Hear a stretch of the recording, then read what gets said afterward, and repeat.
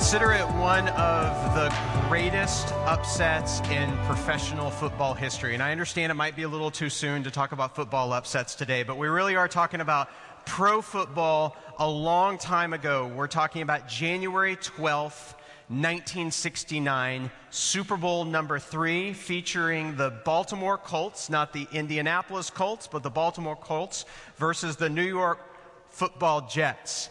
And this was not just a contest of two juggernaut football programs. This was two quarterbacks going head-to-head with really different styles. On the left, you have the humble Johnny Unitas, and everybody expected the Colts to win. They had been in the tougher league. They had blown away their opponents, and they were playing against, you know who this guy is on the right?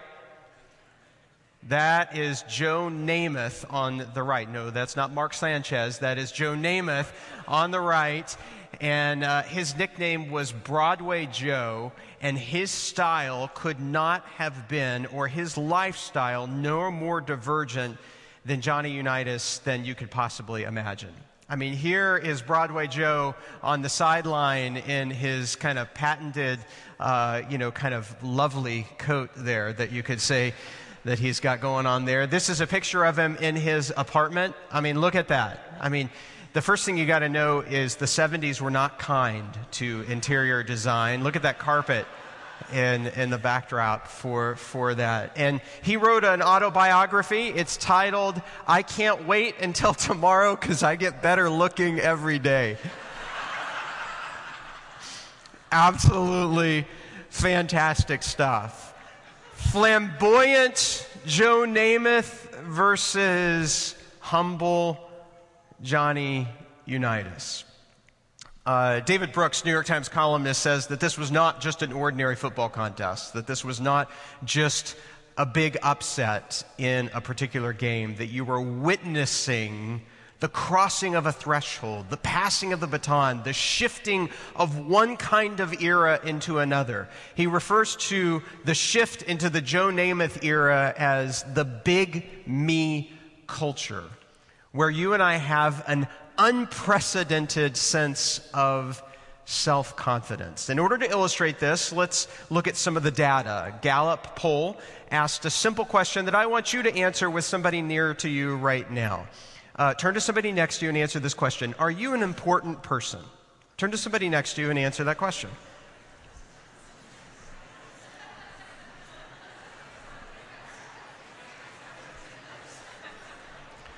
Well, depending on how old you are, you might be answering this question differently. So they decided, for the purpose of this Gallup study, they decided to hone in on high school seniors who are not known for their high levels of humility.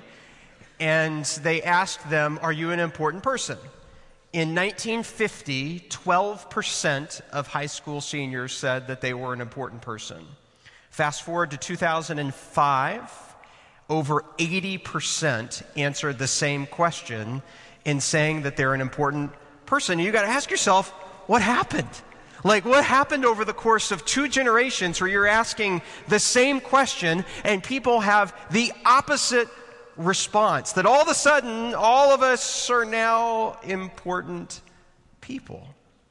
Well, this is what David Brooks is referring to as the rise of the big me culture, and we just have a very different view of ourselves. Another illustration of this with kind of the study or the polling data has to do with math. So one of the things that they asked in this was, are you good at math? Is America good at math? That kind of thing. Did you know that America ranks 25th in math amongst industrialized countries? That we're actually, compared to our peers, not very good at math. But do you know what we do rank number 1 in? We rank number 1 in our ability to see ourselves as being really good at math. So we're not very good at math as a country, but we think we're the best at math. And that just kind of defines the ethos, the atmosphere that we're in right now. And the way that Brooks talks about this, as he says, is that we're seeing a shift from eulogy virtues to what you might refer to as resume virtues. Resume virtues are the kinds of things that you would put down in a job application. They're your successes, they're your accomplishments, they're the things that you would want to publish or announce about yourself, as opposed to eulogy virtues, which are the kinds of things that someone might say about you at your funeral. I'm a pastor. I go to a lot of funerals, and I can tell you this, there is nothing emptier than going to a funeral where they walk through somebody's life resume and there's no good eulogy behind it. All these successes, all these accomplishments, but no person to stand up and say, what a life well lived. She loved really well. There's a verse in the Bible that says, do not think of yourselves more highly than you ought to. And I think that that might be one of the most important antidotes to the spirit of our age. And so I want to introduce you this morning to somebody from the Bible. I want to introduce you to somebody who thinks really highly of himself, who is incredibly arrogant and self-absorbed and has a high degree of confidence in himself. And so turn with me, if you will, to Luke chapter 18. We've got Bibles provided for you and near your seats. We've got, hopefully some of you are bringing your Bibles and marking up your Bibles to be able to kind of take notes for yourself in them. And this is a story that Jesus told. It's a parable. So Jesus did a lot of teaching in parables, but there's something that's really distinct about this particular parable. In this parable, Jesus tells a story that's not in the setting of the way that he typically does it. When Jesus tells a parable, it's usually in a common place, like a town marketplace, or it takes place in somebody's home, or on a farm, or at a party. These are the common stories that Jesus told. This is the only story that Jesus tells that takes place in a sacred space. This is the only story that Jesus will go to the temple, but this is the only story that Jesus tells that takes place at the temple. To some who were confident of their own righteousness and looked down on everyone else, Jesus told this parable. 2 men went up to the temple to pray, one a Pharisee and the other a tax collector.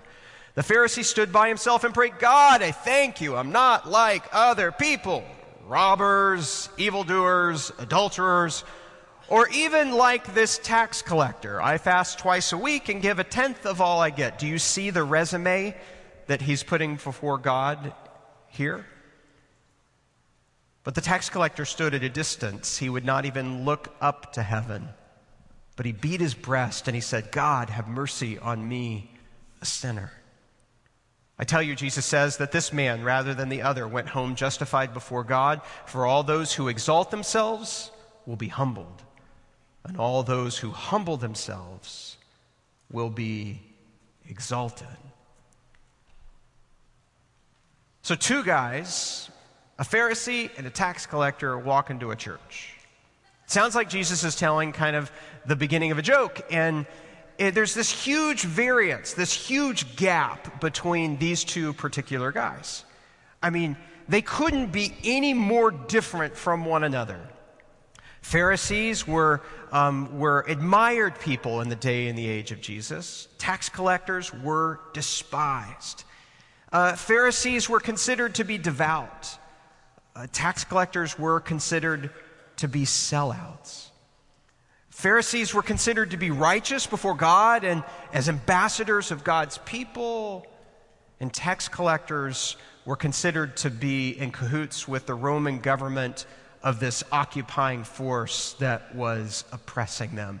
2 different guys, 2 very different ways of life, and they both walk into the temple to pray.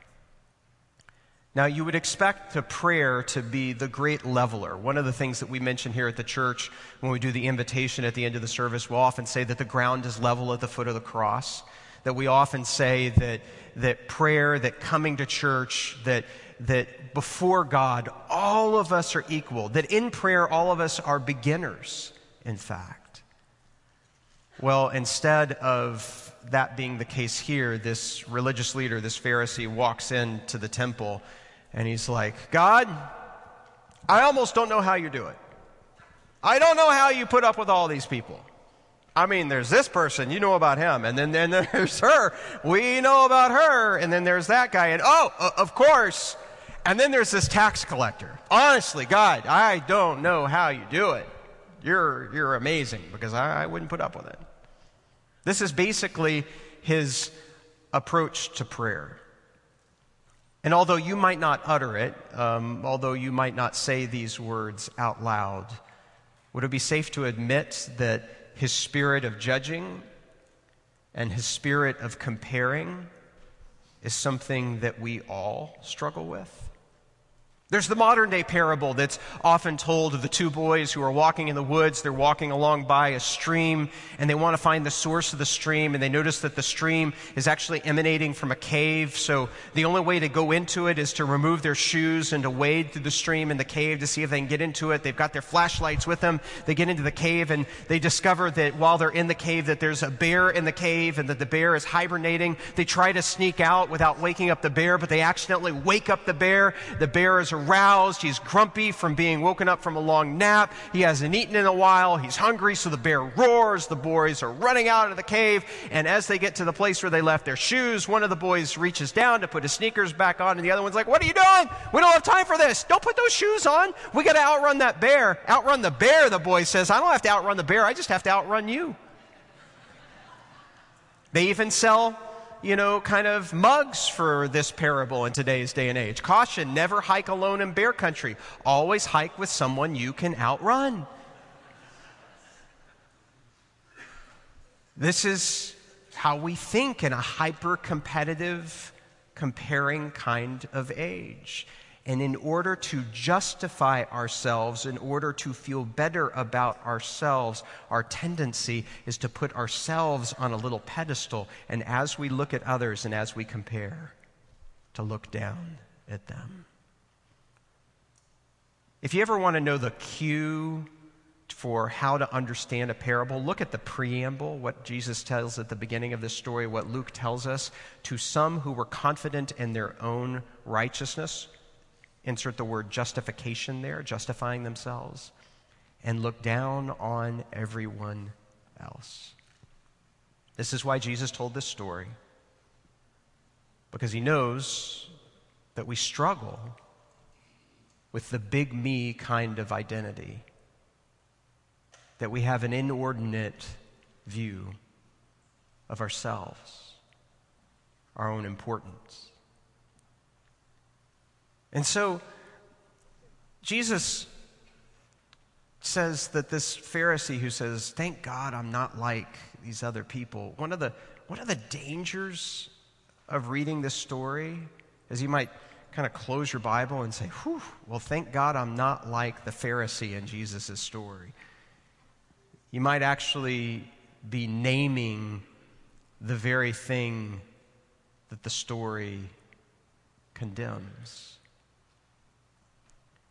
I actually don't think that anybody wants to become a Pharisee. I actually don't think that there are parents out there that's like, "Oh, we're going to send our little girl to private school so she can become a Pharisee." Or I don't think somebody, when she's a student and she's younger and she's like, "Oh, you know what I want to be when I grow up? I want to be judgmental and hypocritical just like a Pharisee." I actually don't think anybody aspires to that. So how does it happen? How does somebody become like the Pharisee?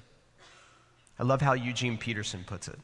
He says it like this: Imagine yourself moving into a house with a huge picture window overlooking a grand view across a wide expanse of water, enclosed by a range of snow-capped mountains. You have a ringside seat before wild storms and cloud formations, the entire spectrum of sun-illuminated colors in the rocks and the trees and the wildflowers and the water.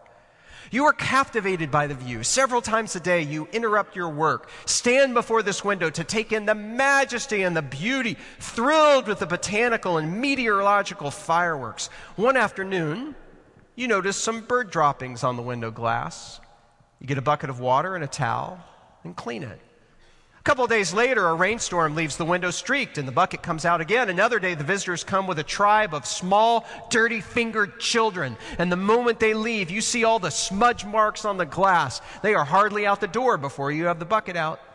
You are so proud of that window. It's such a large window, but it's incredible how many different ways foreign objects can attach themselves to that window, obscuring the vision, distracting from the contemplative beauty. Keeping that window clean develops into an obsessive-compulsive neurosis for you. You accumulate ladders and buckets and squeegees. You construct scaffolding both inside and out to make it possible to get to all the difficult corners and heights. You have the cleanest window in North America, but it's now been years since you've looked through it. And in that moment, you've become a Pharisee. Do you think that can happen to a church? Do you think that can happen to you? Are you focused on window management? Or are you looking through the window to the grace and the goodness and the grandeur of Almighty God? This is what the Pharisee does. He's focused on the window. And in contrast to that, Jesus sets up this hated tax collector who comes into the temple. He won't even look up. He's so ashamed of himself. And instead of saying, "Thank you, God, that I'm not like these other people," you know what his prayer is? He says, "God, have mercy on me, a sinner." And when Jesus tells the story, he uses a particular term. Do you remember at the beginning of this message when I told you that Jesus, this is the only time that he tells a story in the sacred space, that he tells a story that takes place in the temple? When Jesus tells the story, he uses a particular word that is a temple word. In other words, when he says, "Have mercy on me," the word that he uses for mercy there is not the common, ordinary word for like, "God be kind to me," or "God be gracious to me," or "God look favorably upon me," or "God help me out here." No. He uses a very specific word that means atonement. It's the word hilaskomai. And the most literal translation of what he says is, "God, make a sacrifice for me." Don't miss this. Here is a wealthy tax collector who could afford to pay for any sacrifice that he wanted. Not just the little birds, not just a medium-sized animal. He could pick the big animals and all the different sacrifices that he could pay for. He could afford all of that, but he knows that it won't be enough. And so he comes into church. And instead of buying a sacrifice, he says, "Lord, I need you to be the sacrifice for me." And did you notice that small detail where he's beating his chest? You need to know that in the ancient world, that men did not beat their chests in grief, that was almost an exclusively feminine response. And the only time that we see the beating of chests in the New Testament, other than this one, the only other time is when the crowds are beating their chests in grief in response to Jesus hanging on the cross. He's in temple. "God, make a sacrifice for me. God, make a sacrifice for me. God, make a sacrifice for me. I'm a sinner." And so I love how Tim Keller puts it. He puts it like this, summarizes it like this: "The Christian gospel is that I am so flawed that Jesus had to die for me, and yet I am so loved and valued that Jesus was glad to die for me. This leads to deep humility and deep confidence at the same time. It undermines both swaggering and sniveling. I cannot feel superior to anyone, and yet I have nothing to prove to anyone. I do not think more of myself nor less of myself. Instead, I think of myself less." Do you want that kind of freedom for yourself? That you're not always trying to constantly prop up yourself and to put yourself up on your own pedestal and kind of stack up your own ego. And at the same time, You're also not wallowing in sadness, depression, or in false humility. Instead, you just don't think of yourself very much because you're not in the way. This is true humility. And I firmly believe that the gospel is the only thing that gives that kind of humility. Jesus' punchline, the way that he describes it, is this: all those who exalt themselves will be humbled, and all of those who humble themselves will be exalted. Several years ago, Pastor Jay and I went on your behalf down to Costa Rica. And in Costa Rica, there is unrivaled, majestic, natural beauty. And at the same time, there is also horrible levels of poverty and particularly trash. Trash upon trash. This is an actual photo of a trash heap in Costa Rica that's a part of a waterway. It's horrible. I met a man down there by the name of Roy. This is him. Roy had a fantastic job with Coca-Cola in that country. He was in a bar one night when he felt the tug of the Holy Spirit. He felt that God whispering into his heart that he needed to start a community. He had a great lifestyle. He was terrified to tell his wife, but he went home to tell his wife what he felt like that God was telling him. And his wife stopped him midstream and said, "I felt it too. I heard it as well. It's what we're supposed to do." And so they relocated to this particular area. And in this particular area, he's like, I want to start a church. I want to start a fellowship here. And he thought, no better way to do this than to connect with some other ministry leaders and other Christians. And so he went to go see one of the religious leaders in that area who was a priest. And he said, hey, what are the needs of this area? What do you think we could do together? What could I do? And what could we do uniquely in our church? And the priest looked at him and said, you know what you can do?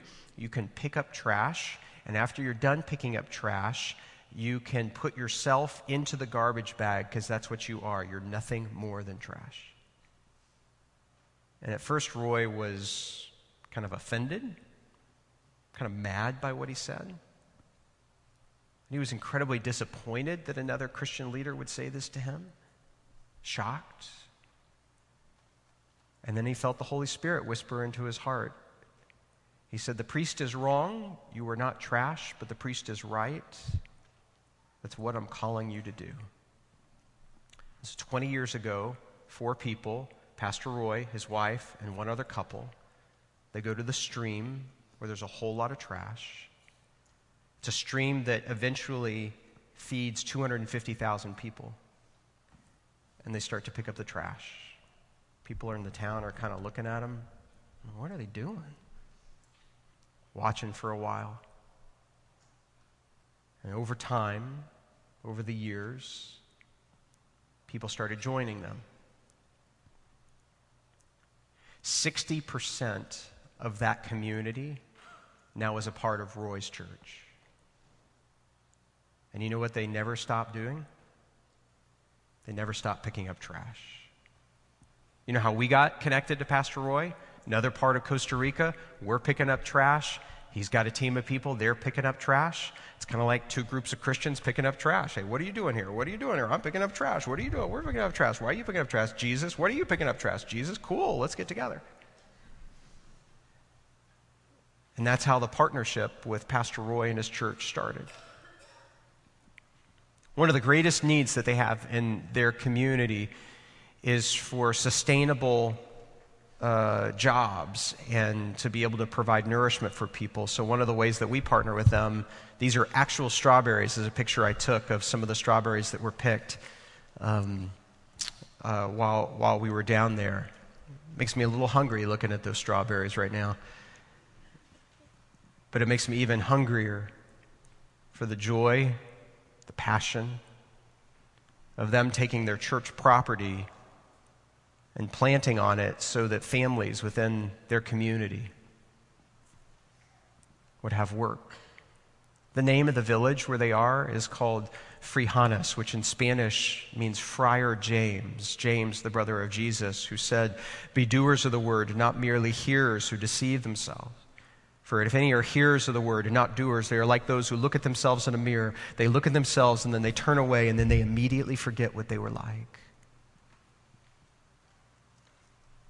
Jesus, he said, watch out for false prophets. They come to you in sheep's clothing, but really they're like ferocious wolves. By their fruit, you will recognize them. A good tree cannot bear bad fruit, and a bad tree cannot bear good fruit. Every tree that does not bear good fruit is cut down and thrown into the fire. Thus, by their fruit, you will recognize them. What does the fruit of your life look like? Does it look more like a resume? Or does it look more like a eulogy? Those who humble themselves will be exalted. Those who exalt themselves will be humbled. What's it going to be for you? Let's put up the contrasts up on the screen. Are you more like Namath or are you more like Unitas? Are you spending all of your time and your energy and your devotion on your resume or on what others might say about you at your funeral? Are you trying to outrun others or are you trying to serve them? In your life with God, are you focused on the window or on the scenery of His grace? And are you all about the big me or the really great God? If you don't hear anything else, hear this. I don't believe that you can look up in praise to Almighty God and fix upon His goodness, His love, His grace, and do that genuinely and look down on the people around you. And so you have a choice. You have a choice as to whether you're going to get swept up into the big me culture or whether you and I are going to demonstrate the fruit of the gospel in an age that is desperately hungry for humility. Let's pray together. God, you might consider this story to be one of the greatest upsets in history, that a tax collector would be seen as righteous before you instead of a Pharisee.